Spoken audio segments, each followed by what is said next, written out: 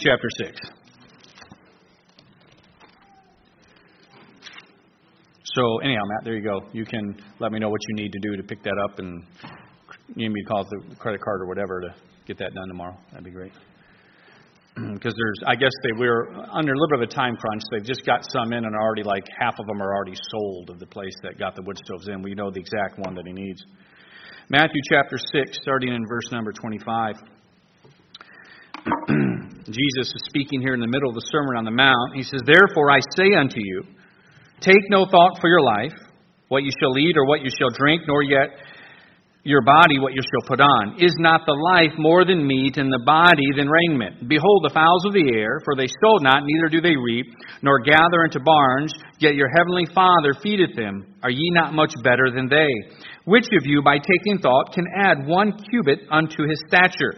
And why take ye thought for raiment? Consider the lilies of the field, how they grow, they toil not, neither do they spin. And yet I say unto you that Solomon in all his glory was not arrayed like one of these. Wherefore, if God so clothed the grass of the field, which today is and tomorrow is cast into the oven, shall he not much more clothe you, O ye of little faith? Therefore, take no thought, saying, what shall we eat, or what shall we drink, or wherewithal shall we be clothed? For after all these things do the Gentiles seek. For your heavenly Father, now get this, knoweth that you have need of all these things. But seek ye first the kingdom of God and his righteousness, and all these things shall be added unto you. Take therefore no thought for the morrow shall take thought for the things of itself. Sufficient unto the day is the evil thereof." Let's go ahead and pray. Father in heaven, Lord, we do love you. We ask your blessing upon the message tonight. Lord, I pray that you be glorified and honored. Lord, control what I say and how I say it. May I stay true to your word and simply give truth out, Lord. And I pray that it would help us. Lord, if there's anyone here that does not know Jesus Christ as Savior, Lord, I certainly do pray for their salvation. I pray that you be glorified and honored. I pray this in Christ's name. Amen. Now, in the previous section that we already dealt with several weeks back, Christ was dealing with the principle in the Sermon on the Mount of lay not up treasures on earth where moth and rust doth corrupt. He was driving at what we work for in life. So one obvious objection to that could come up is, well, how do we get our needs met? Well, that's where Christ is going now. If our effort and our work is to be focused towards the kingdom of heaven and God's kingdom, then how do we get our needs met? So that's where Christ is going with this, in dealing with how we get our needs met. Again, this does not deal with the command of, it doesn't allow for laziness to come in where you think you can just sit down and do nothing. No, it deals with where your heart is, where your intent is, where your focus is, and why you're doing what you're doing. I remember it was during the conference, I've heard it said, I believe it was even Brother Sievers that had said that whatever employment you have right now, whatever it is, that's your support to be the missionary right where you're at. In other words, to serve God's kingdom. But too often we get so caught up in the cares of this world, and that changes our focus immediately. And it can happen that quick. It's something, that's why we have this battle in our flesh every single day, why the Apostle Paul said, I die daily. Listen, you can have a really good focus right now. That might not be true in the morning. This is something that is not just a one-time decision after a church service. That's where we go wrong. Remember, I brought it before when I was a teenager. You'd see that all the time with the youth outings that we'd have. We'd have all the youth outings. I knew all the teenagers well. We were around each other a lot. We are a very active youth department. I mean, 25 to 30 of us. And you would see decisions made. They'd hear really a great sermon, an emotional sermon at a youth conference. Everybody would come forward and make the decision. And I believe when my friends made those, I believe that they were sincere. I would highly doubt any one of them just went up there just to go up there. Seriously, I would. Yet at the same time, I recognized going through that I didn't think any of them were going to be serving Christ once they got out of high school away from their parents. Now, for those couple of days, it was exciting. But after my sophomore year and junior year and senior year, by the time my senior year rolled around, I realized that so much of those decisions that are made, although that's good, I'm not against that. It's just that it's almost like we think those are magical moments that change everything. That's the start. That's where the dedication should come in. Okay, this is what I need to do.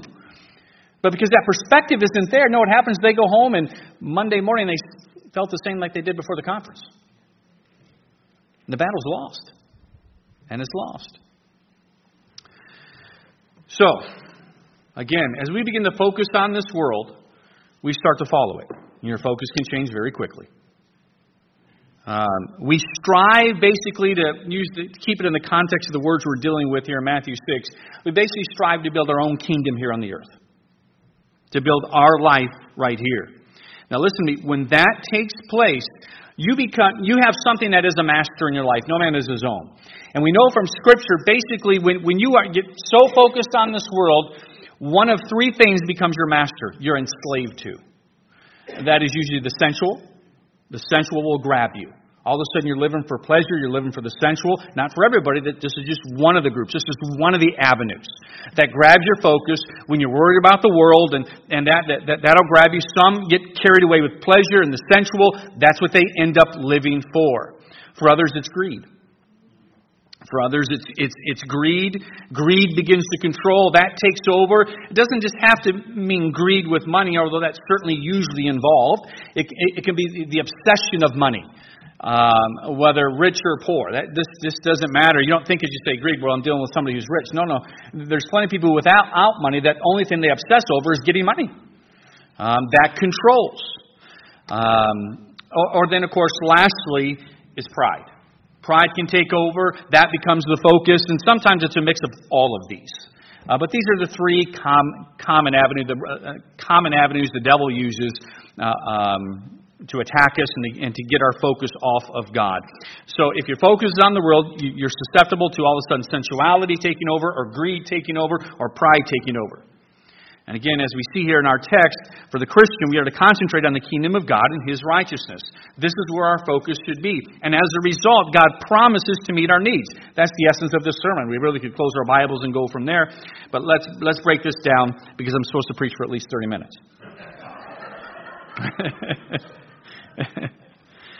All right. So let's look at this, though, what we do have in our text of why we should put the kingdom of God first. One thing we see here is our provisions are provided for. He stresses it. You know, he gets into the examples here. I mean, think of what he's saying here. He says, take no thought for your life, what you shall eat or what you shall drink, nor your body, what you shall put on. Is not the life more than meat, and the body than raiment? We're going to get back to that 25 with some good truth in there that I do want to pull out here in a minute. He says, behold the fowls of the air, for they sow not, neither do they reap, nor gather into barns, yet your heavenly Father feedeth them. Are you not much better than they? So right now, he says, listen, you need to consider, as he's preaching this, he says, listen, God will meet your needs. He said, just think about this in creation. He gives one simple example, the birds. Consider the birds of the air. On God's ability to provide for them. Now, I tried all I could to try and find some source. I figured somebody might have had it, and somebody does. I just could not locate it this afternoon, that had the statistics on what it takes to feed all the birds in the world. I couldn't find it anywhere. I did find this at one scientific website. It was actually one on mosquitoes. But this is what they said about birds and their consumption. One avenue that they consume, and this isn't talking about the other birds and birds of prey and whatnot, but the birds who do eat insects, they eat in each year between 400 and 500 million tons of insects per year. No wonder there's so many mosquitoes. God's trying to feed all those birds right now is what He's doing. But just think of what it takes just to feed all those birds. And by the way, think of how God provides for those birds. He doesn't hand the food to them in their nest. He doesn't. That's what we expect God to do when we read verses like this. The food is not, God does not have little worms falling from heaven into the bird's nest. That would be nasty. What He does is, the provision is there and the ability for them to get it. That's what He does. So we can consider creation. He only brings up the birds. We can bring up so much in creation that's there. But he brings up one example. Just consider the birds. They're not worried about it, yet God provides for them every single day. Day in and day out, 365 days a year. Incredible. Then he gives the example of the lilies of the field and clothing. How God clothes them. You can just think. You have that photo? Think of how beautiful that is. I have a photo of lilies in the field. Turn that off there. That's just incredible. This is just one.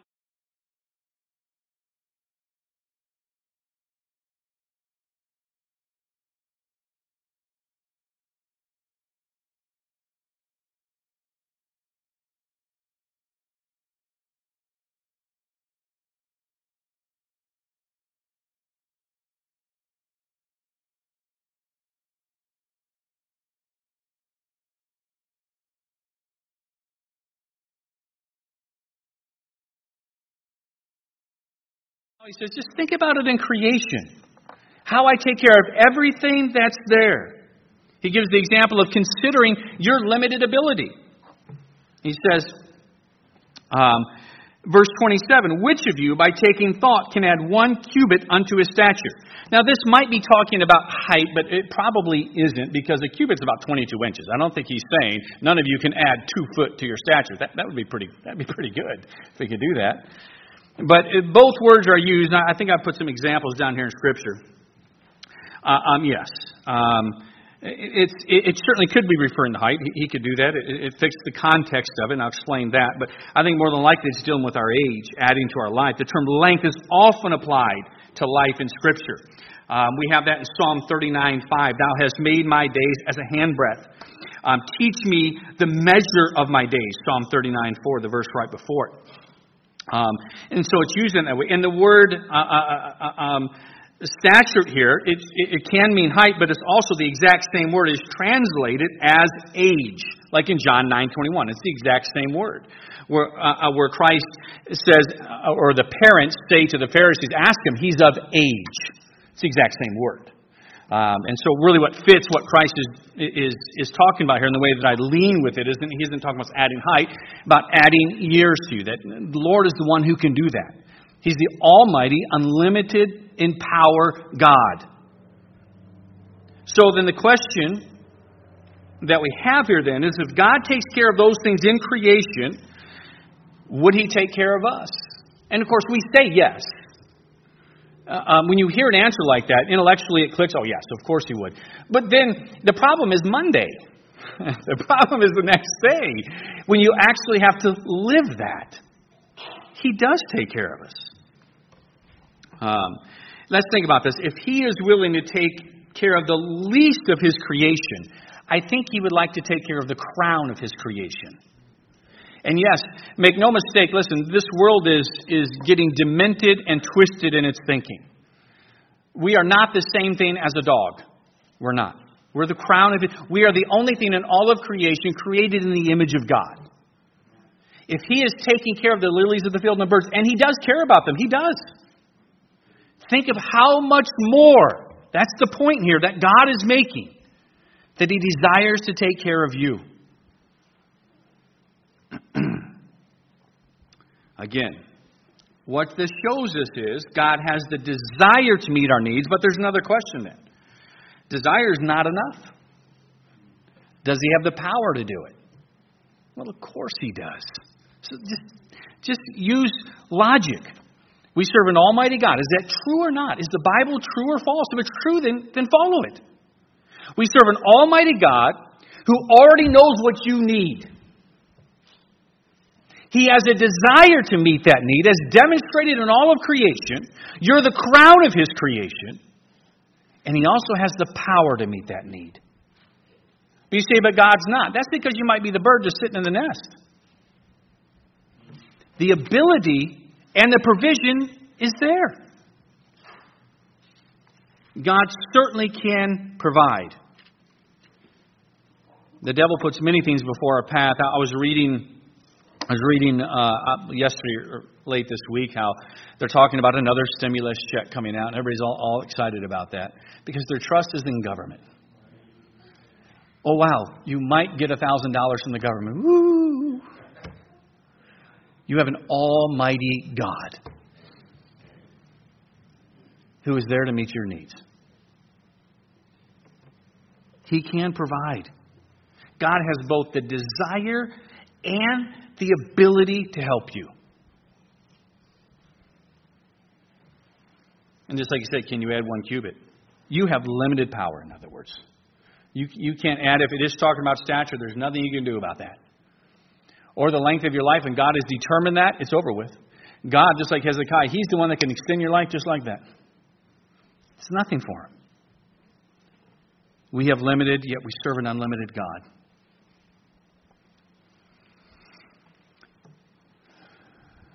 God's power also demonstrates itself when we see that God already knows our needs, there in verse 32. When he says, for all these things do the Gentiles seek, for your heavenly Father knoweth that you have need of all these things. Listen, God knows right where you're at right now. Those things that nobody else knows, He's aware of. He knows. He has the desire and the ability. We have to trust Him. We have to follow Him. You know, I got some good questions after the service this morning about God and how it ties in with if God knows everything that's happening, yet God does not predetermine everything that's happening. And how does this tie in with our own free will and our decisions to make? And I said, listen, this ties in, it deals with our spiritual condition, with what we're seeking, if we're walking by faith or not. God, in His omnipotence, in His sovereignty, has given us a free will. And He knows, listen, that if we will seek to follow Him, if we will be in a position that we're obeying what we see in Matthew 6:33, when I finish, I'll cover that God is there for us. You know, it's just like we have verses in the Bible to give for an example. It says promotion is of the Lord. You know, the key to get in that promotion at work is simply serve God. Put Him first. Is Tim Thomas in here? Brother, I'm going to be honest. Even though I don't like you, you're a good testimony in this regard. I remember several years ago when he was here and he was working for another company, and he'd come to me and said, I'm leaving them. I'm going to start my own business. And this was right. I still remember the conversation. The first was in the foyer before the office. And he told me, he says, I'm putting God first in all this. And he gave me the ideas of how he was going to do that. And he started this thing from scratch. From scratch. Just him. And I don't know if I should do this or not. I'll put that ball in your court if you're comfortable with it. Now it's been how many years since you started your business? 5 years. It's been 5 years, brother. And by the way, he puts God first. Did you see his commercial? He has the gospel in his commercial. When he finishes it, he has the gospel in his commercial. And the setting of it was great. He comes out tomorrow and they play 3 times a day. And so in 5 years, I saw you honor God with this. In the naming of it, the verses, everything, brother. About how much work in a dollar amount estimate, if you're comfortable giving that out, are you going to do this year? Right now, I'm worth over $9 million of that. In 5 years. I'm not saying God's going to do that for everybody. I'm just saying you just honor Him. That's what you do. You seek Him. Now, there's certain principles then. Not only do we see here, do we see what we're supposed to drive at here. We can see it in creation. We can see it how He clothes the lilies of the field, how He provides, how He desires to help us. He has the ability to help us. But there's other ways that this does come into play in our life. One, it allows you to have right principles in your life. Look at verse 25. This is interesting. In other words, your values will be right. When you begin to seek first the kingdom of God, not only does it meet your needs, but it does something else for you that we desperately need as we're trying to view life in this sin-cursed body that we have. Verse 25 says this, "Therefore I say unto you, take no thought for your life, what you shall eat or what you shall drink, nor yet for your body, what you shall put on. Is not the life more than meat, and the body than raiment?" What he's doing with that last question is trying to throw perspective on life of what's really important and what isn't. And the point I'm going to drive at here is just that when you are following Matthew 6:33, not only are your provisions met, as God demonstrates, I have the desire, I have the ability. If I'm doing the least of creation, I want to do it for you. Don't question it. He does. But it does something else for you that's also incredibly important. It helps you have the right values in life. It helps you have a right perspective on life itself. So that you're not elevating things in life that should not be elevated. That there's not things that are important that should not have that high of a priority in your life.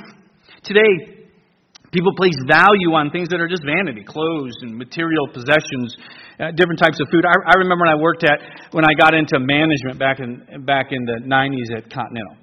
And the managers had made pretty good money. They were all, especially for the 90s, they were all making 6 figures. And the thing was, clothing was a big deal. It was like, it went through this phase where you didn't dare buy anything from Walmart or Target. That just wasn't happening. I mean, it was like a contest when you would show up. It wasn't like it was voiced, but it's how it happened. You know, oh, you got a new shirt? How much you pay for that? You weren't looking for I got this for $19.99. That's not what you wanted. Oh, I got this for $799. Man, I got to go get one for $900 now. That's exactly how it was. The values were greatly misplaced because the focus on the world distorted it. This helps you get your focus on what's really important. Instead of seeing everything about the materialism in life, you begin to realize the importance of the soul in life.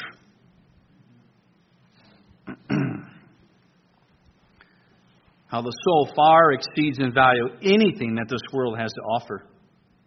I mean, again, look at Luke 12. And by the way, in Luke 12, the context is important here because Christ goes right into this portion on the Sermon on the Mount in Luke 12. Let's look at that.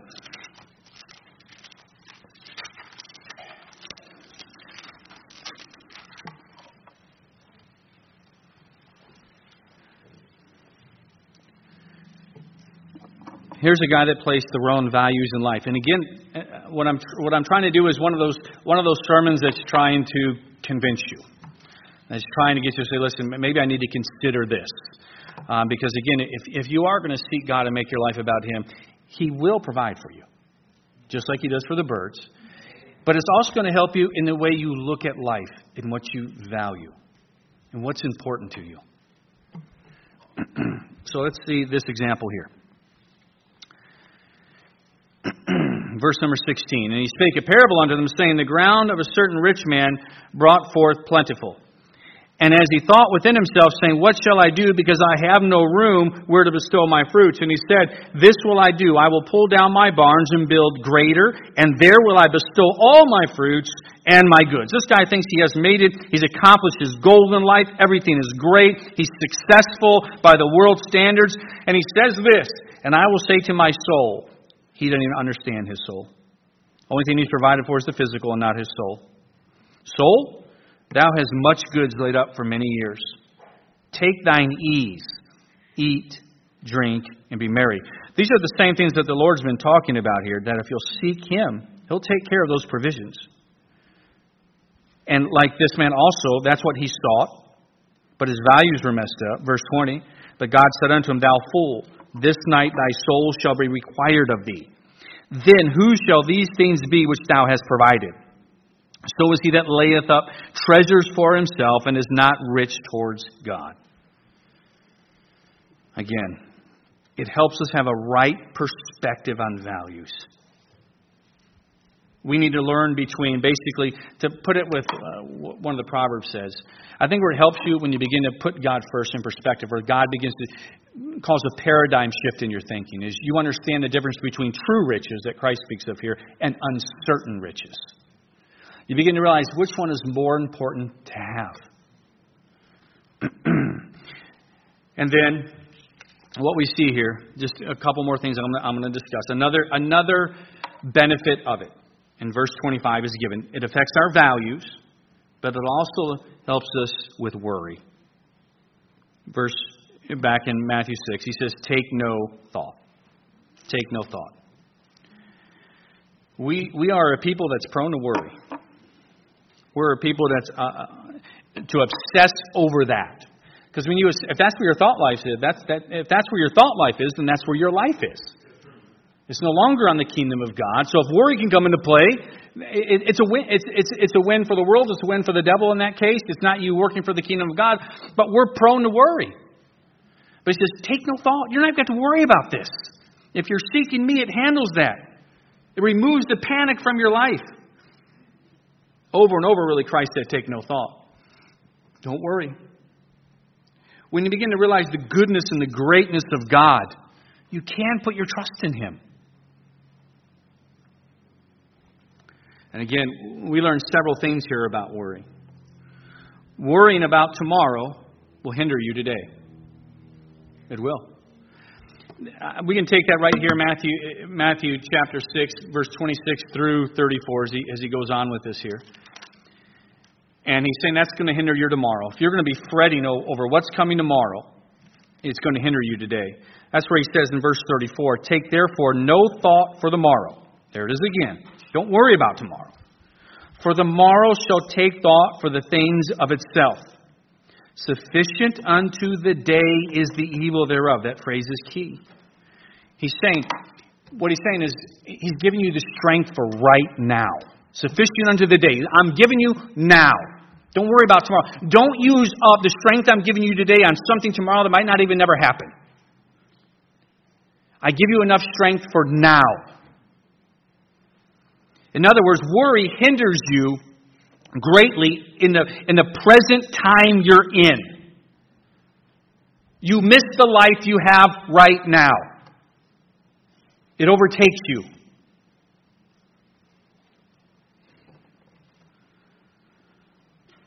God gives enough strength for us each day. For that day. Just like how He takes care of the birds of the field and everything else in creation. Worrying about what you cannot control, we learn from this also, like in verse 27. You can't add 1 cubit to your stature. Worrying about what you cannot control is not going to help you. Worrying about what you can't control isn't going to help you. So often we will obsess over things we have no control over. That's those times you learn to give it to God, the one who can control it. The one who can do something or give you the grace and strength that's needed. You go to the one who can genuinely help. We'll obsess in things that are completely out of our control.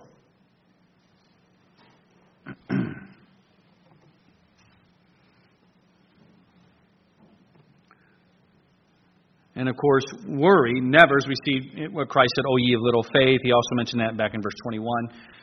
When worry controls the Christian, your life does not demonstrate faith.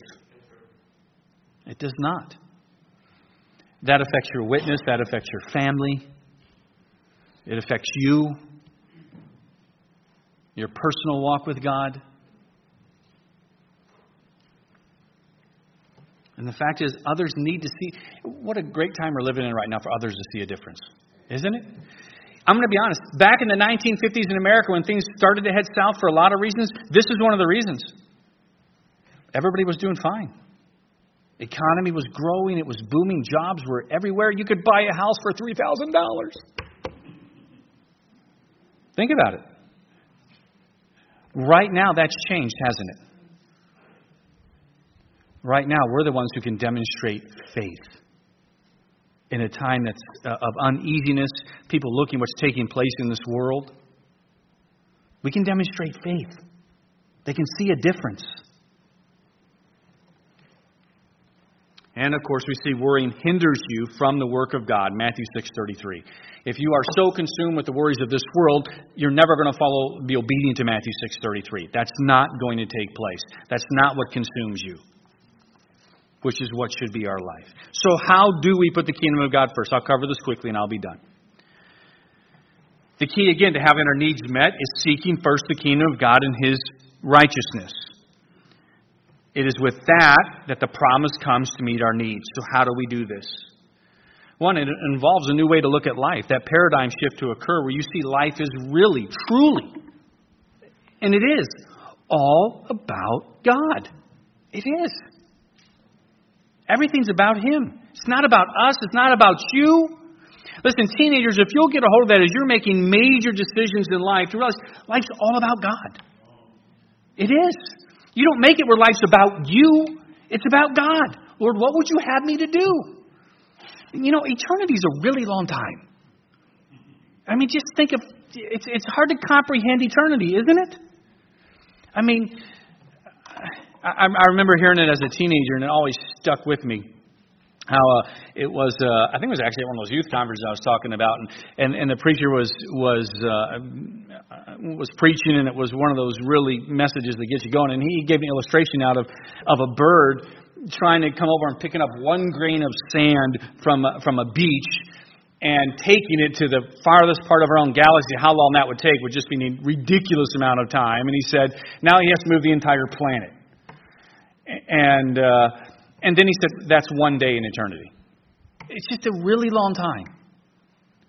We're here for, the majority of us here will be here less than 90 years. And think about it. You hear me say it often. The fact is, right now, in this room from nursery on up, every single one of us will be gone 100, 105 years from now. Every single one of us. we will be gone. Somebody else will be in this building. We'll be gone. It's a short time. Live for eternity. That's the one that matters.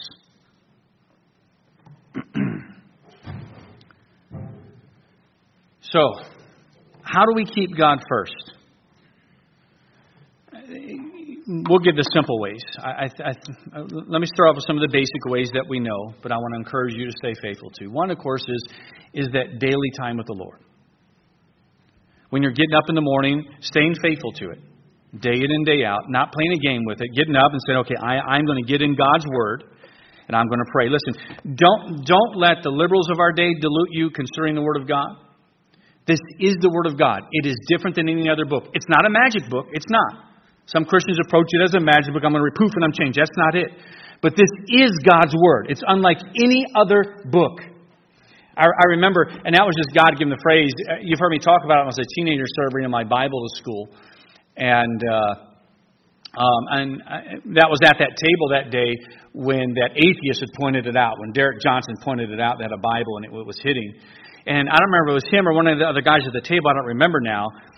And they had said, almost smart Alec had said, so what's different about that book from any other religious book? I remember just saying, well, the author's a little different. And it is. I mean, think about that. We actually have God's Word. The principles that we read are from the mind of the Creator. You think they're just a little important? They are. Stay faithful to that and understand what you have. As independent fundamental Baptists, where it affected us, where many were in the Word of God every single day and it didn't help you one bit. Didn't help you at all. Because you did it out of duty. Because you wanted the faithfulness button to be presented to you at the end of the year that you did not miss one day of your reading. Listen, there are times when you get up where duty has to take over. Don't get me wrong. All right? Those days happen. We're certainly not to stay in those days. The Lord desires us to want to please Him, to want to serve Him. He stresses that Old Testament, New Testament. So it's when you read, it's what you do when you read, not just that you read.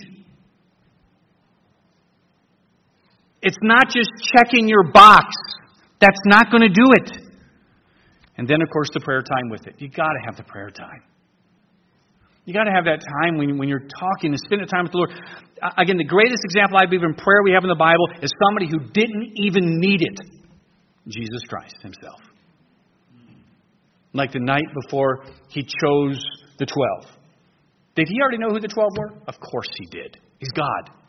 But what did He do the night before? He didn't sleep. Prayed all night. Prayed all night. And again, I figured out a great way to do that. If you start praying at night and you're tired, before you know it, it's morning. You prayed all night. Works well. I prayed all night, all the time. But He prayed all the time. There's a reason that's in Scripture where it talks about Him in the morning, before dawn, getting away to pray. He didn't need it. That's for you. That's giving you a pattern of how to do this. But seek ye first the kingdom of God. It's by being faithful to the house of God. Be faithful. And this is a Sunday night crowd. This is the most faithful of our bunch. Be faithful, though. And then, again, it's the same thing. It's not just the attendance. It's not about getting the attendance button that's going to impress God. It's not. We have that wrong as independent fundamental Baptists. I haven't missed a church service in 17 years. It's what you do when you're here. Do you think that if the Bible is true, that means there's a genuine, very real spiritual warfare that takes place? True or false? That's very true. And so, if that's the case, and within the spiritual warfare that takes place, that is structured and organized, and all of a sudden, not only does God take notice that you're getting serious, but so does the devil. Do you think that's going to increase the fight? It's going to increase the fight in key areas. The areas that are key to you following Matthew 6:33, your devotion time and when you're here.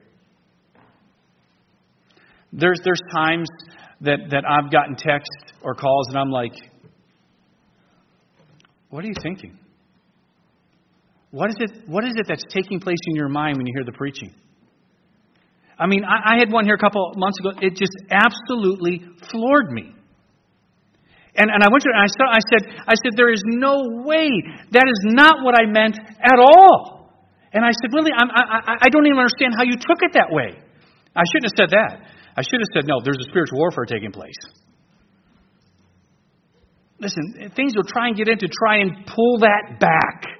Don't be ignorant of the devil's devices. If you have something that's pulling you towards God, that's a good thing.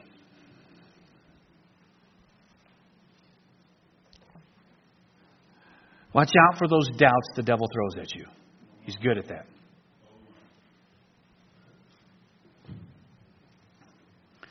You seek God first by allowing Him a part of the decisions you make in life. We make decisions every day. From simple ones at the time we get up and we get dressed, to what we're going to eat. You know, I am now 51 years old. I think I want to make it 52 after this morning. I'm not sure. I might not. But you know what? Know what I've noticed? I have to watch what I eat. God needs to be part of that decision. And I don't think He's for McDonald's as much as I was going. He might be. I'm not sure. I still know He hates macaroni and cheese. That is Proverbs 32:1. That is in there. It's an abomination.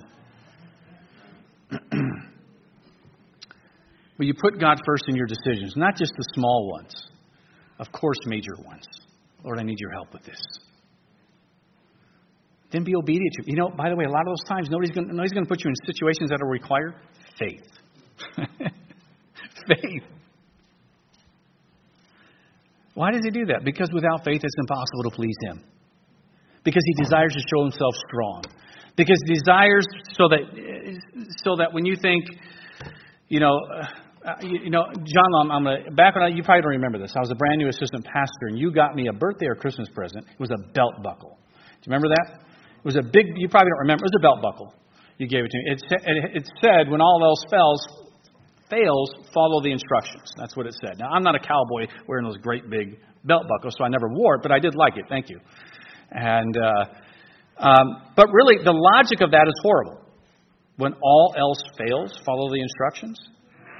We should start by following the instructions. We should start by following the instructions. That's right. And the instruction book is right here. And it actually had a Bible on it, too. It had a Bible right there. That's what it had on there. It was a Bible right there. You don't remember that, do you? Because you're old. Oh, you do? All right. Good. But I appreciated that. That was kind. He only got me a Christmas present that year. Actually, that was the year I think Pastor Roach thought he'd be funny, and he gave me 10,000 loose pennies in front of the church. You guys remember that? Came out in a little red wagon he got me? 10,000 loose pennies. Boy, did I appreciate that. That was such a blessing. But you put God first by seeking Him in all your decisions. These are simple ways you can begin to follow Matthew 6:33. That's what you do. And then there'll be other ways that God guides you and directs along that same path. But if these aren't in place, those other ones aren't going to matter. You're never going to see them. All right? You follow this. So we are to seek first the kingdom of God and His righteousness.